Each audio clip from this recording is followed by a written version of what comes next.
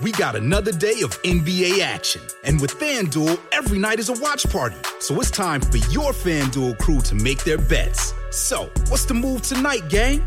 You know that new customers who bet $5 get $200 back in bonus bets if you win. Woohoo! We're heating up, fam. Bet all the stars with all your friends and make every moment more only on FanDuel. New customers bet $5, get $200 back in bonus bets if you win. Make every moment more with FanDuel. It goes down in the DM. It go down in the DM. 21 plus and present in Virginia. First online real money wager only. $10 first deposit required. Bonus issued is non-withdrawable bonus bets that expires 7 days after receipt. See full terms at FanDuel.com/sportsbook. Gambling problem? Call 1-800-GAMBLER.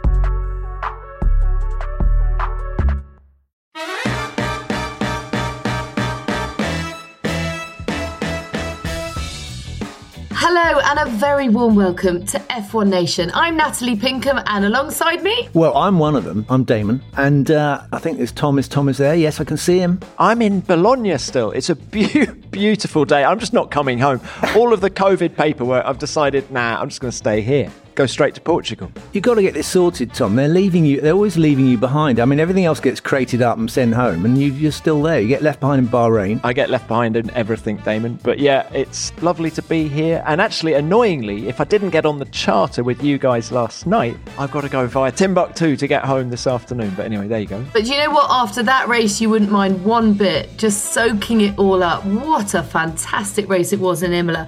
We thought we were treated to a thriller in Bahrain, and then it stepped up again in Italy. Did you love every minute of it?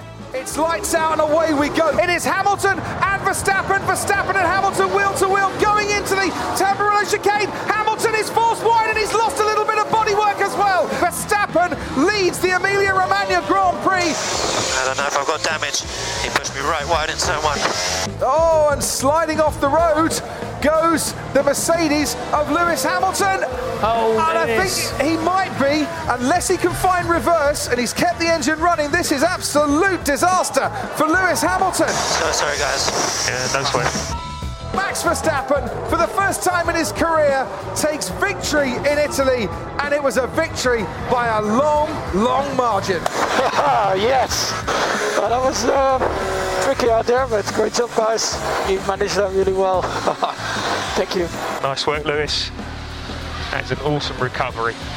Great battle back to V2. Awesome job, guys. My apologies for that mistake earlier on, but we live and we learn. On to the next one. I loved it. I don't want to do it down in any way because it was really exciting, but I felt it didn't have the build-up that Bahrain had. I felt with Bahrain, it was, he's getting closer to Lewis, he's getting closer, and this is the moment. You could sort of feel it coming, whereas this, I didn't know which way to look for most of the race because there was just so much going on, but it was, fantastic, and the two best drivers in Formula One finished first and second, didn't they? Isn't it the point that there was so much jeopardy and tension and anything could happen, and all these brilliantly talented drivers were making mistakes, and it was tricky conditions at a tricky circuit that you know so very well. And I think that was part of what kept us right on the edge of our seats. It was. I mean, there's a fine line between seeing brilliant people coping with very difficult situations and making them look rather silly, because actually a lot of drivers had what you describe as, terrible moments where they fumbled. I mean, Max Verstappen, even on the restart, he very nearly lost it, didn't he? He was going sideways at Ravazza. And I was reminded of Sterling Moss used to deliberately slide around when he was in the lead of a race to try and make people behind him feel like it was a lot slipperier than it really was. I wonder whether that's what he was doing. But I've got a nasty feeling he actually just made a mistake, a terrible mistake. But we saw Fernando Alonso as well going to the grid and dropping the ball. So I think the track showed everyone up as being vulnerable, and we did see a plethora of mistakes. Isn't it a joy to be at a track that punishes mistakes? I mean, Bahrain, great racetrack, but Imola, all of those mistakes that we saw, we wouldn't have even noticed at a track like Bahrain because of the asphalt runoff. Whereas, running through gravel traps, denting front wings, it's old school. And actually, Perez said after he finished second in qualifying, didn't he? He said, this is a really difficult track to come to when you're joining a new team. There's so much to get your head around. And this place, mistakes are punished. You've got to run it to the edge because your teammate's Max Verstappen. Yet you're sort of a little bit tentative. You're a bit frightened to take it right to the edge because you know what can happen. Absolutely, Tom. I think you're absolutely right. And I think that in some ways we've lost a little bit of that. And I think the drivers were caught out by the difficulty of the track. And I think you can extrapolate that into, George Russell's reaction after finding it wasn't so easy to overtake on a damp track down the inside into, at 200 miles an hour. So, but that's what it used to be like. I'm sorry to say, but, the track was changed after Imola of 94. We can't say this for sure, but I think if Roland and Ayrton could come back today, they would be horrified at some of the changes because I think they found the challenge of Formula One to be also the risk and the difficulty and perhaps the penalty for mistakes.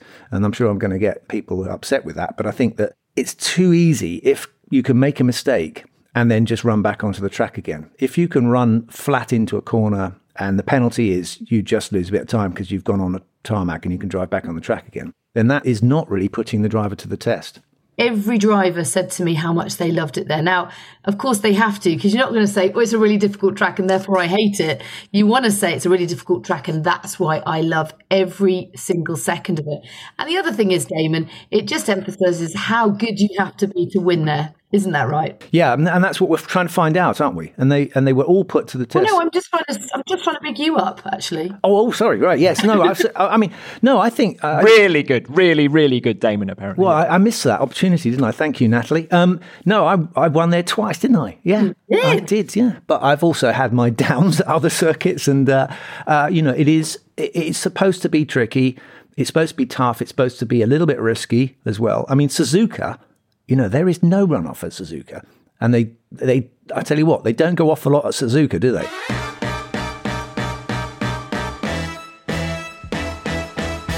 One of the absolute highlights has to be the start of the race. And there was so much emphasis put on it beforehand. Obviously, before we knew they were starting on inters, we thought it would be Perez on those softs that would get the jump on Lewis from P2. But ultimately, it was Max Verstappen who had such a great start and something that he told me afterwards he'd been practicing. But it just set it up so well for the rest of the race, didn't it? It did also set up a little bit of a crisis for Lewis Hamilton, didn't it? Because I think you're right, Natalie. I think he probably expected to be threatened more by Perez on his right, but actually it was Max who was extremely brave off the line, who actually put, it looked like a wheel right on the very edge of the track, but he kept his foot in it and got alongside Lewis going into turn one and then forced Lewis to go round the outside. And I was watching that and I have to say, I was thinking, Lewis, no, not there, and I think he should have conceded the corner because I think it was quite clear that Max had the inside line and it was inevitable that Max was going to use all the track and Lewis had nowhere to go but over those great big rumble strips, those sausages or, the bumps that they put on the curb, and it damaged his front wing. And that really put him on the back foot for the whole of the rest of the race. I saw it as a straight fight between Lewis and Max. I don't think Lewis was that concerned by Perez because let's not forget it was Perez's first start in a Red Bull and it was on a damp track because he was at the back in Bahrain. So I think Perez probably had more than enough on his hands. So I think he was looking at Max and he was already concerned because the tyre warm-up, the intermediate tyre warm-up on the Red Bull was superior to that of Mercedes. So I think he thought Max might get a run on him. Plus there's the tow, of course, as you're going down towards Tamburello. Interesting bit of needle between them after the race. Because as you say, Damon, perhaps Lewis should have conceded the corner. But they were having a conversation about, did they touch? And Max went, no, we didn't touch. And then Lewis went, no, we did touch. No, we didn't. Yes, we did. No, we didn't. Yes, we did. And it's all been very good tempered so far, hasn't it, between the two of them? Very respectful. But it's the first time I saw a little bit of an edge between them. And let's not forget that I think they both realise that the championship is already a straight fight between the two of them. And therefore, they're going to be harder when they're racing each other than anyone else. Because at least if they're racing each other and they have a crash, they take each other out.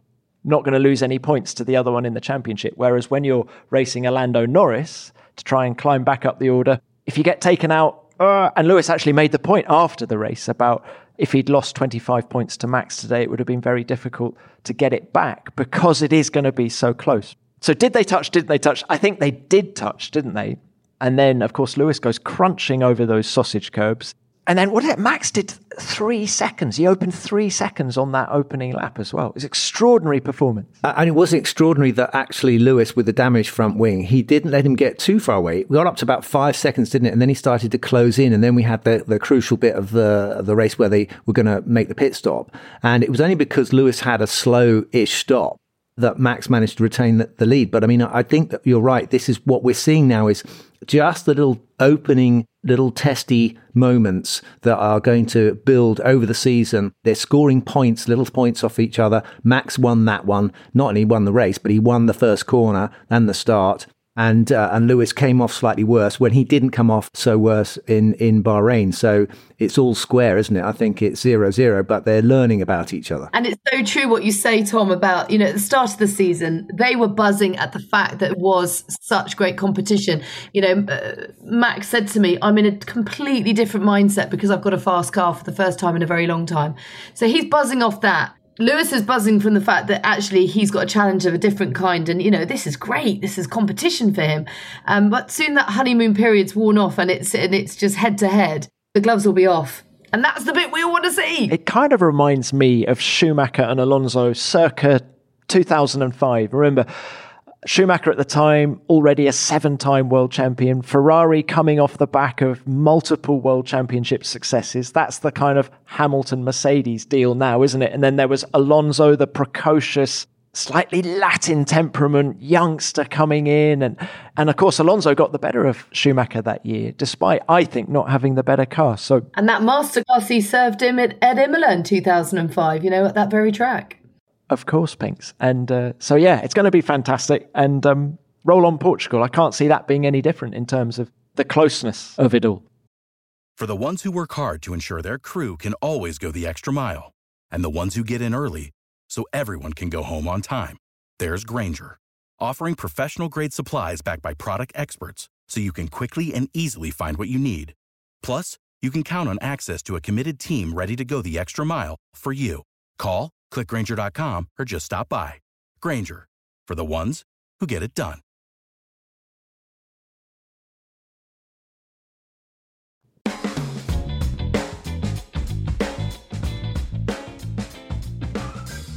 Touching on some of those mistakes that were made, Alonso, Leclerc, Mick Schumacher, obviously, it's a steep learning curve for him, but he crashed warming up the tyres. Both Max and Kimi went off during the red flag restart. I mean, everywhere you looked, something was happening. I'm trying to think of a driver that didn't have a mistake. I mean, Lando Norris, he was all cut up because he'd gone over a white line. His qualifying lap got disqualified, and he was all so upset because he'd just gone a little bit too far over the curb on the exit, one of the fastest corners on the track. And that was about his only mistake I can think he made. He was one of the few drivers. You're right. He really did beat himself up about it. But if ever there was an example of tomorrow is another day, it's Lando Norris's, isn't it? I mean, what a great drive from him.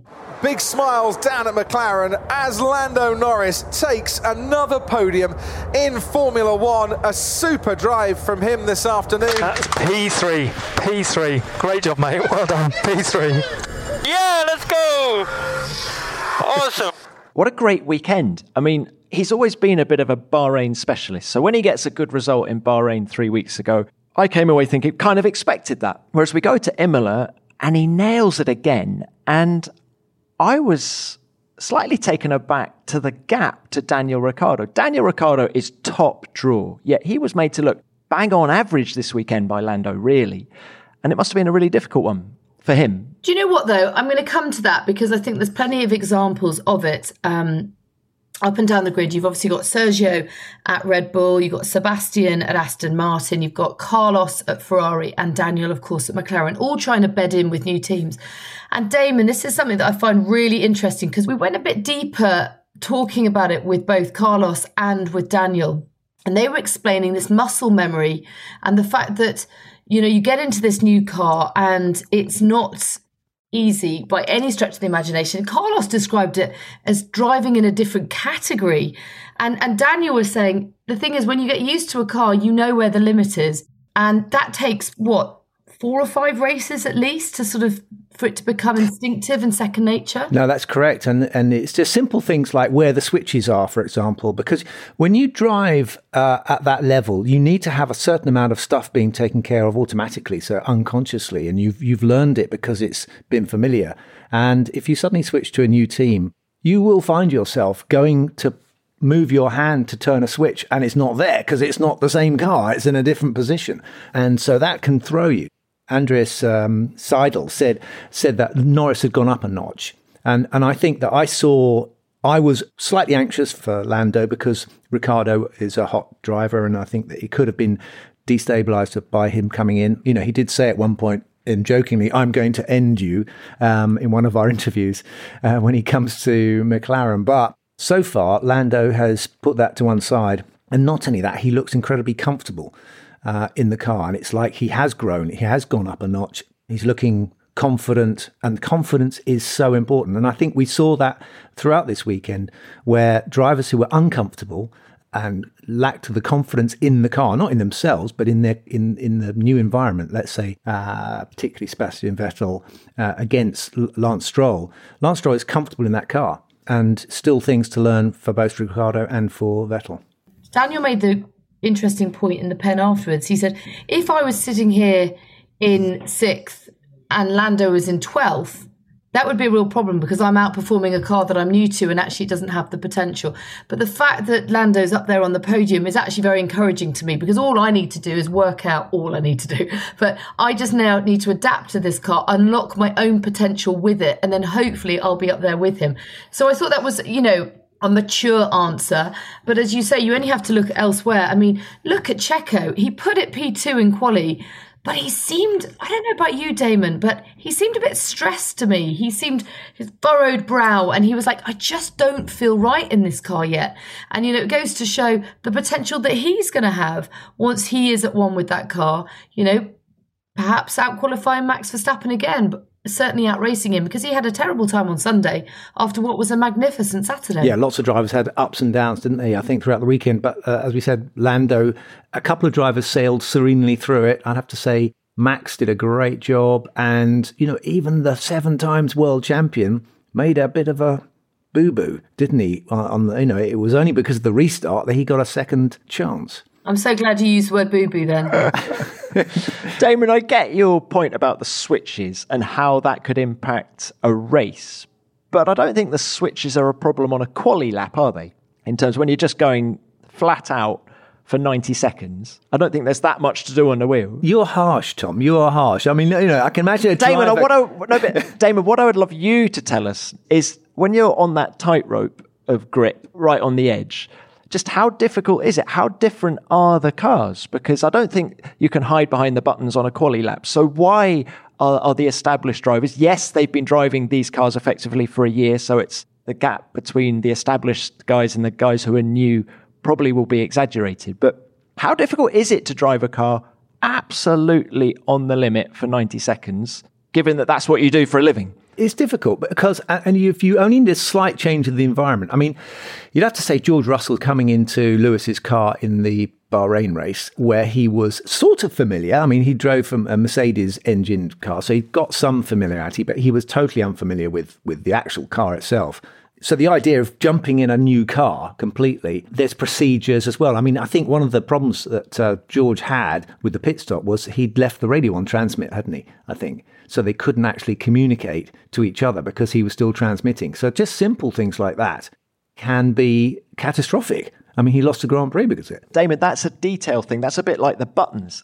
I'm fascinated by how difficult it is to drive one of these cars on the limit and how they differ. Well, I haven't driven a current Formula One car, Tom, but I can remember my cars only had about 4 buttons. So it was really very easy.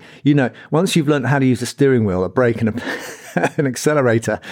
Can we forget about buttons for a minute? And just like, when you went from Williams in 96 to Arrows in 97, how difficult was it to explore the limit of that new car? I think that's the key, isn't it? Exploring the limit, knowing where the limit is. Yeah, and I think it must be very distracting because they have to adjust diff settings and they have to adjust, map settings and all sorts of things on the steering wheel. I find that, that's more like you're an operator rather than a racing driver. So, the racing driving thing should be, with most of these guys, they've got instinctive control of a car. But you have distractions, and also then you have other things to think about. So, Michael Schumacher, they used to talk about how much spare capacity he had. If he came on the radio, he had time to talk about what other things were happening. And it's the same with Fernando Alonso. You could tell with him, he'd not only ask what lap time he was doing, he'd want to know what lap time everyone was doing. He was able to take on board, on top of doing his job, everything else he needed to do. And if you put yourself in a new environment, you're slightly distracted, and that's all you need to make a mistake. George Russell coming in qualifying, he was adjusting his diff as he was coming out of Ravazza 2, and then he drove off the track, and that's in his own car.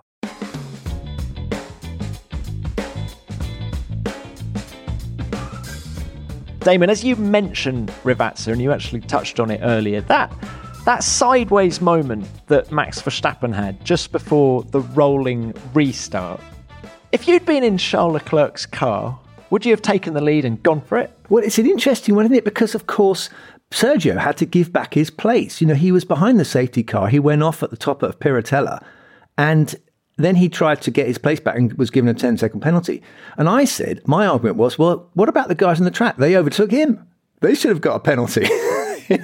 But as someone else pointed out, well, he was off the track at the time, but he recovered his position. So it would have been an interesting one, wouldn't it? Actually, and it's going back on that, Leclerc suddenly accelerates, overtakes Max. And if Max regained his position before the start, then he'd get a penalty. But anyway, interesting one. We'll never know. But do you remember the old back in the 80s when they came down that after the Variante Alta and they came down towards Ravazza 1 on the warm-up lap and they all fell off? Do you remember that? Was it Prost? 1991, Prost and Berger, yeah. Prost and Berger, they all fell off they never made it to the start. Can you imagine that? Being Alain Prost in a Ferrari when there was a massive crowd. Oh, haven't quite made the start. Oh my God. Horror. For the horror. And unsurprisingly, Alain didn't finish the season. What it shows is it's extremely difficult to drive these cars, and especially if the temperature drops. And we had drivers saying that the safety car is going too slow, and we've heard that before as well. It is treacherous as anything, and George Russell lost it the year before, and he's had another one. He's found out, he will tell you, these tyres in cold conditions are tricky. It's a shame, though, isn't it, for Russell and for Williams, because they looked great there last year. They looked good there this year. They qualified well. It looked as if they could possibly get both cars in the points. It really was a weekend of woulda, coulda, shoulda for so many of them. But for Williams, I really felt for them. It's the sport, Natalie. It is sport, isn't it? There are times when it's fantastic and you sometimes feel like you can't do a thing wrong. And other days you just want the ground to open up. And, Lando Norris will have his bad days. Sometime this year, there's going to be a bad weekend. You just have to be so strong emotionally to take it. And that is the sport. That's the nature. That's why we pay them a lot of money to do it. And that's why we like to watch it. And you're right, Pinks. It was, despite the disappointment of 2 crashed cars, it was a massive step forward for Williams this year. They were pretty good at Imola when we were there in November, but both cars in Q2, Nicholas Latifi, big step forward, seemed so confident with the car. George Russell, 1/10 off Q3. You really feel they're making strides. And yes, didn't work out this weekend, but surely points will follow at some point. Yeah, they've got quite a team in there, haven't they, now? They've got sort of half of Germany's technical boffins in there now, I think. FX de Maison. FX de Maison. Oh, he's French, is he? He's French, but he was at Volkswagen. Jose Capito. They're all Volkswagen and they're all ex-rally. Willy Ramph. Do you remember Willy Ramph at Sauber? He is now at Williams as well, as a consultant. So, yeah, they're ramping it up big time. And Jenson Button, he's a driver consultant. Yeah, but he wasn't there this weekend. How senior is Jenson, do you think? Is he like, are we talking top management Jenson Button? He'd have to answer that, but I feel like he's more of a consultant, that he doesn't go to all the races, but he's got invaluable experience that he can impart his wisdom to these two young drivers who I think on a personal level for the drivers and for the bigger picture for Williams, he's a great asset to the team. Do you think that Jensen would be advising George Russell on how he might have avoided that accident and how to react when someone gives you the finger? Slap him on the head. I couldn't believe it, because I thought, and knowing both the drivers as we do, and they're both lovely guys, I just assumed when George got out of his car to walk over to Valtteri, he was checking he was okay, because Valtteri was in his car for a long time, wasn't he? And then when he got over there, when I just saw this, obviously we couldn't hear what they were saying, but I gathered that, it wasn't too pleasant. But to see the middle finger go up and a bit of a whack on the helmet, I was like, crikey, what's happening, chaps? And then I have to remind myself that, there's an awful lot at stake and you can't expect their emotions not to be running high at that stage. Particularly after a shunt. Valtteri Bottas and George Russell out of this race, and they look like they've had a big coming together as well. Absolutely top speed there, 295 kilometres per hour. What's that, 180 odd miles per hour? What the Are you okay, Valtteri? Big one. All good. What the was he doing? Honestly, is he a or what? Yeah, I mean, you're pumped. Yeah, that's the thing, is you're really pumped up because you're racing anyway, and then something bad happens and you kind of do lash out if you're not careful. I mean, we've seen James Hunt, poor bloke. I mean, he flattened a marshal in Canada, didn't he? The marshal just wanted to get him to a safe place, but James didn't want to be touched. While we're talking punch-ups, Nelson Piquet on, was it Eliseo Salazar? Salazar. Yeah, at Hockenheim. Eliseo Salazar, yeah. And it was great because they were kicking each other and they both got helmets on. And they were like, obviously no one wanted to land a blow on someone's crash helmet because they break their knuckles. I did think it was interesting after that shunt that Toto Wolff said, young drivers should never lose the global perspective. And by that, I think he meant he was coming up to pass a Mercedes and George is on the Mercedes payroll and he wants to drive next year and things like that. Now, talking of spare capacity that you were talking about earlier, Damon, that cannot even enter your mind at 200 miles an hour when you've got a DRS run on the car in front. Doesn't matter what make it is. No, I don't think. I think what Toto was suggesting is that if something goes wrong, it's what you do then is going to go out globally as well. So you have to set an example in the sporting context. Is that what you think he meant? No, I think he meant he's just taken out one of his cars effectively because he is a Mercedes. That's how I translated that. He's taken out a Mercedes and he's a Mercedes driver. Not a great move. Yeah, but actually what he did was better for Mercedes because by bringing out the red flag, he actually helped Lewis Hamilton climb back up to P2. It was the perfect time. Perfect teammate. Well, you're not suggesting he did it deliberately. But we have seen this we have seen stuff like this in our sport. But I'm not. I'm being a bit naughty, Natalie. No, I'm not inferring that you suggested that was done deliberately. You're absolutely right. It turned out okay, didn't it, for Toto? Well, it turned out well for Lewis, didn't it? Yeah, for Lewis. Yeah. One question I've got for you, Damon, is how aware are you of who the other car is, who the other driver is? Because I thought one really interesting point that George made to me in the pen was he wouldn't have done what he did if it wasn't me. I mean, he didn't say it that explicitly, but he said it would have been different had it been someone else. Words to that effect. Are you even aware of who it is? The visibility is not great at the best of times when you've got all that water fuzz kicking up and you're going at high speeds, emotions are running high. Would you even known it was Valtteri? I think he probably did, but I can give you an example of how in a race you overtake people you have absolutely no idea what even, and when it's really wet, you can't even tell that there's a car there sometimes, so you can just see a light and it could be anybody. So that's my point. Valtteri wouldn't have done it deliberately, knowing it was George. In that split second, he would have thought, oh, I know what, that's George. I'm just going to dig. Valtteri would never do that. Valtteri would never do that anyway. I mean, that's just, I don't think. What does George mean? What did Valtteri do? I genuinely don't know what Valtteri did wrong. Well, he went slightly to the right, didn't he? And it forced George off onto the wet bit. And then did he? But I mean, he left George more than a car width. It's a little bit like that Spa race, isn't it? 98, where Schumacher goes in the back of Coulthard because Coulthard was on the racing line, and Michael misjudged it, and then they were very, very. I mean, Michael was. I've never seen him so cross. You know, he went up to the garage to try and lay one on DC. I think when you have a frightening incident like that, it does sometimes turn into a bit of anger, and you try to find someone to blame. But I think most of the drivers I spoke to about it afterwards who saw it concluded that George had some responsibility for it as well, because it's not only going for a pass, it was on a slightly damp track. It was always going to be tight, so you need everything to work perfectly. But the problem was he had his DRS open. And if you have your DRS open, you haven't got enough load on the rear tyres, and they just lit up on that damp patch, and they collected each other. So a combination of factors.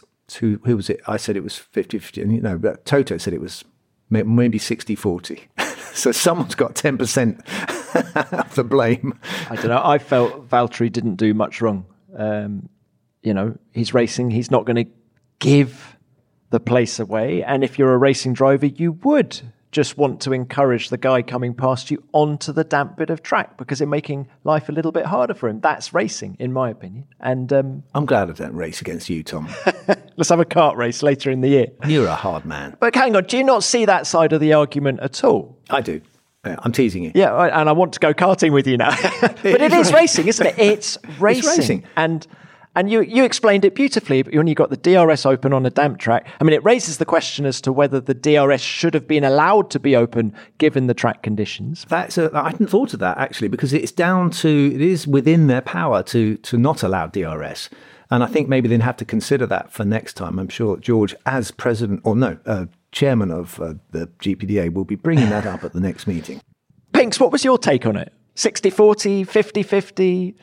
90-10, I can't remember where we all are, really. I'm so reluctant to ever apportion blame, partly because I've never driven a Formula One car, and partly because I was just so relieved that both of them were okay. I think it could have been a lot worse. I thought the Halo did a great job yet again, and I'm not saying that anyone takes that for granted, but I think both of them needed to step back and actually just go, thank God no one was hurt, because it was a big shunt. Pinks, let's say you've just got home and your husband says to you, God, what did you make of the crash, Pinks? Which is exactly what happened, actually. Okay, and what did you say? What was your opinion? Well, as you can probably hear, I'm at home now with kids thundering around on the floor above and jumping in and out of shot. But I do creep in very late on a Sunday night, about 1 o'clock this morning, in fact, is when I got home. And then bleary-eyed over a cup of coffee this morning, I said pretty much what we've concluded, which was explain what happened, because as you well know, when you're trying to watch a Grand Prix with two kids in the background, you can't actually concentrate at all. So he always relies on a debrief afterwards. I really think the overriding feeling for me was relief that nobody was badly hurt. And it was fantastic that the Halo worked so well once again. I'm not saying that anyone takes that for granted, but you have to say that the fact that the overriding motion was one of apportioning blame was wrong in a way. I know that that's only natural for a lot of these races, but you've got to learn from these experiences, particularly someone like George who's coming through the ranks and wanting to impress Mercedes and ultimately get that drive next year. But you can't help but feel that dynamic between him and Valtteri is always going to be tense. We, of course, all agree, massive relief that no one was hurt. I don't want to come across as all callous, but I just felt it was hard racing and it was a racing accident, I suppose, that went wrong. Imagine the scenario, which is that George gets out of the car, goes over to see if Valtteri's okay, says, sorry, mate, it's one of those things, and I think we both got that wrong. And they carry on. I suppose nobody wants to admit guilt today. It's like the insurance thing. Never say sorry. Yeah, I mean, not in the heat of the moment anyway. I think on reflection they will, and when the dust settles they will. And, I'm really keen to talk about this idea of learning through your mistakes. And clearly, George was slightly at fault there. But the important bit is what does he take from it? What does he learn from it? How does he build on his experience? And I'm interested to hear your thoughts on Yuki Tsunoda, because he had that big crash in quali. Pinks. Can I stop you there? I walked the track on Saturday night, and I went up to the Variante Alta, and I thought, okay, this is where Yuki had his crash. And I thought of you, Pinks, because I thought, okay, I think Pinks might even have trumped me on the Yuki Tsunoda fandom thing. So I then looked inside the tyre wall, and I thought, I wonder where they put all the debris. You're souvenir hunting. So here we go, DH, you're right. I looked inside in the barrier, and there was a massive bit of the engine cover. And I know it was Yuki's because on the inside it said the AT02. So I thought, Pinks would really like to put this on her wall, wouldn't she? But it was huge. And I thought, how do I get this back? And then I just go, I can't be bothered. So I just shoved it back down in the barrier. But there you go. So as someone, if you're listening and you're still in Imola, go to the Variante Alta if you want a bit of an Alpha Tauri's bodywork. Well, you are, Tom. So go back right now to get it for me. Would you like it? Would you have liked that? Damn right I would. Okay.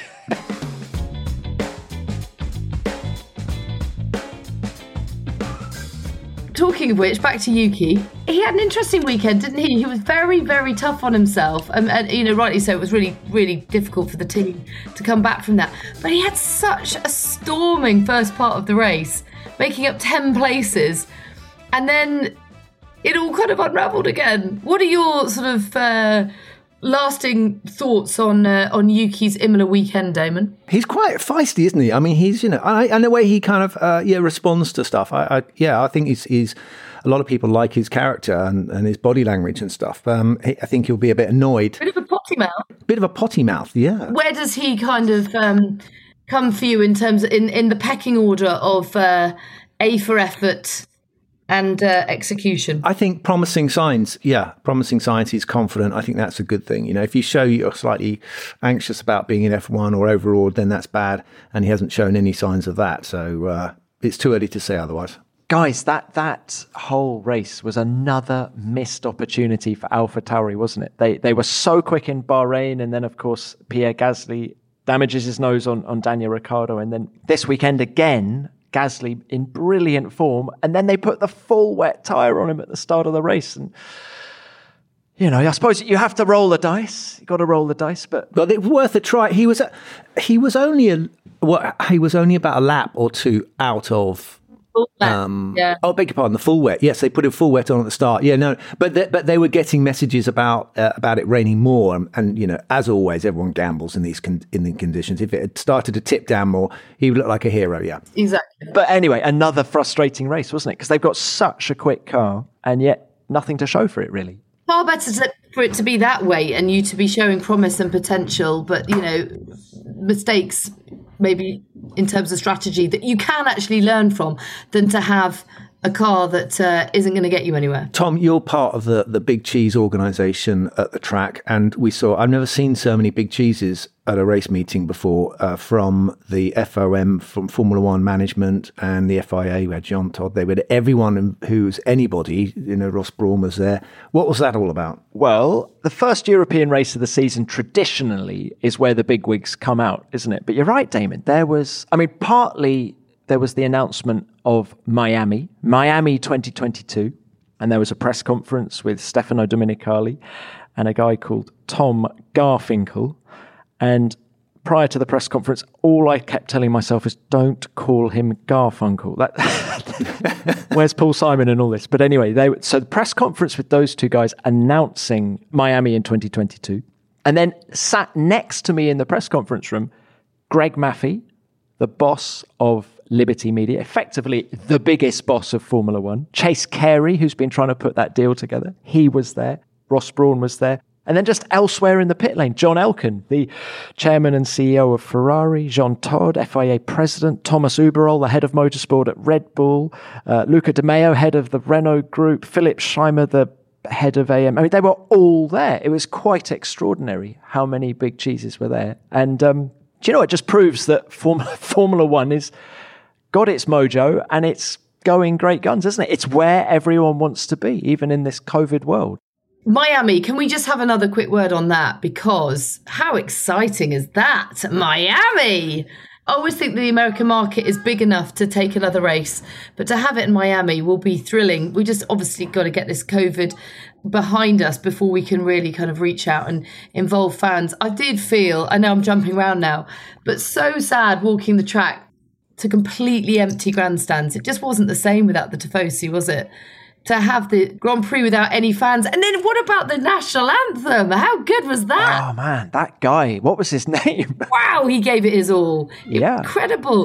And that gave me goosebumps, just one man singing it. Can you imagine them all? There's just something about the Italian national anthem that stirs something in me. And I don't think there's any Italian ancestry in our family. Picks on the subject of Miami. Yeah, it's going to be fantastic, isn't it? It's downtown. It's about... Where did I read? I think it's the same distance from South Beach that Austin is from the Circuit of the Americas. So we're sort of 15 miles from South Beach. So guys, see you at South Beach at some point over the weekend. It looks quite a cool track, doesn't it? 19 corners, just under 5Ks. You forget that Florida is a motorsport mecca, isn't it, for in America? Because you've got Daytona, you've got Homestead, which is actually in Miami. Now you've got Formula One there as well. It's very exciting.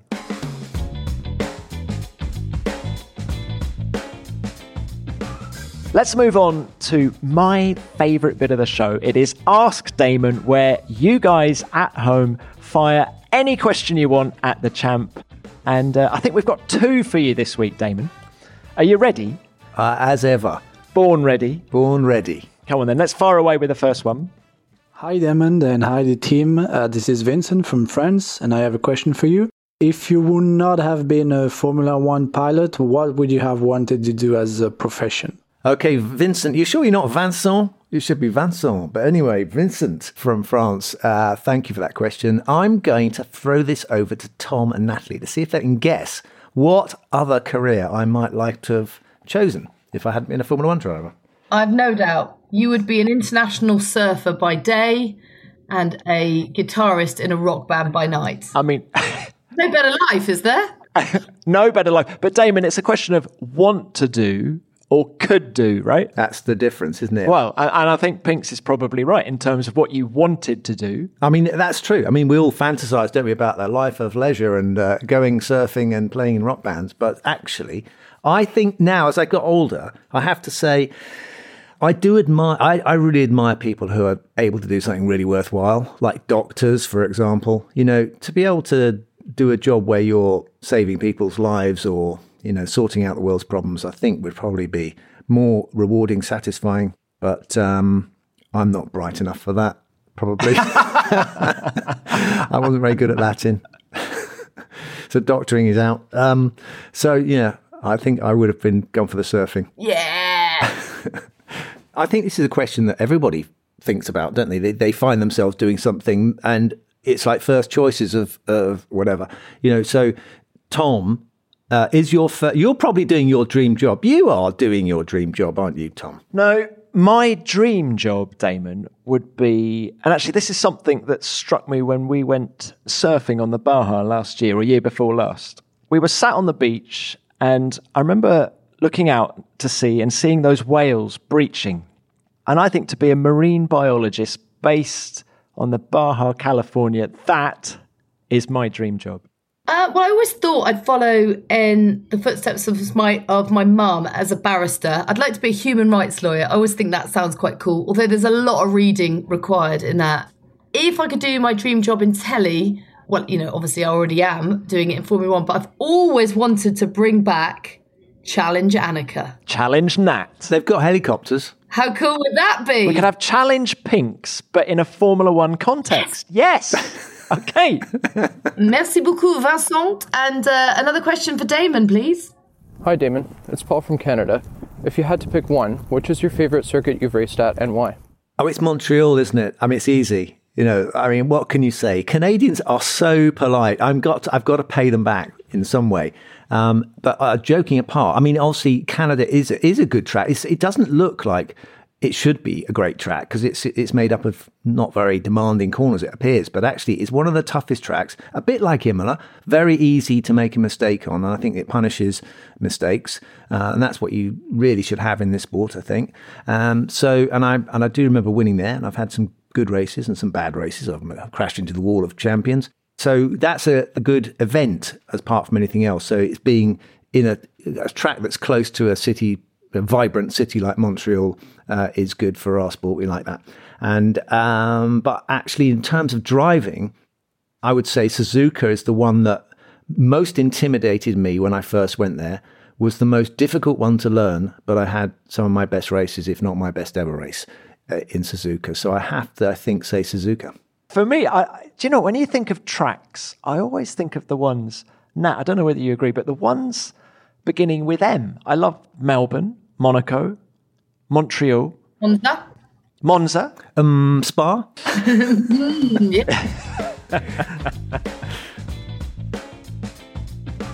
Thanks to Paul for that good question. And anyone else who's got questions, then please send in a voice message to askdamonhill@gmail.com. All right, guys, we're almost done. Is there any other business that we haven't covered? Gentlemen, I'd love a quick word on Ferrari. It feels as if there is a real spring in the step of the Scuderia. For the first time in a long time, you know, we're seeing great performance. I know we saw it last year in quali, particularly from Charles Leclerc, but you're seeing Carlos Sainz speak with real passion and conviction about their future and definite performance gains made with both cars. Well, Pinks, I think you've hit the nail on the head. It's consistency. We saw the occasional bit of brilliance last year, didn't we? Whereas this year, Charles Leclerc, brilliant in both quali and the race in Bahrain, and again at Imola. So they've got a car that is benign and fast. And those early laps of the Grand Prix, you had Max Verstappen doing great things out front, Lewis Hamilton second, and Charles Leclerc was clinging on to their coattails. That car was good in those intermediate conditions. So lots to look forward to if you're a Ferrari fan, definitely. I'd agree with you both there, actually. Of course, Ferrari not at the sharp end right now, but certainly looking a lot better than they were last year and quite solid and good result for them, both drivers pushing each other towards the end of the race and solidly in the middle of the top 10. Not what you know, I know they won't be happy with that, but I think that it's a good start, it's a good foundation, and it's certainly better than it was last year. And I tell you what, they did very well, given that the fire alarm went off in their hotel on Saturday night. Can you imagine that? The whole of the Ferrari team gathered in the lobby of their hotel. I think it was 1 o'clock in the morning. I quite enjoyed the bit of banter between Carlos Sainz and Daniel Ricciardo this weekend when Daniel said, Carlos is a great guy, but man, does he dress like a 60-year-old, saying something about him looking somewhere between a golfer and a clay pigeon shooter. And Damon was very quick to defend 60-year-olds at that point. I thought that was completely out of order. I mean, 60-year-olds dress appropriately for 60-year-olds. I think what he was trying to say was Carlos, you know, a bit younger, should be wearing all that kind of stuff that doesn't fit that Daniel Ricciardo wears. But anyway, I think Carlos gave a good answer, didn't he? He said he'd never know how to wear a jumper over his shoulders.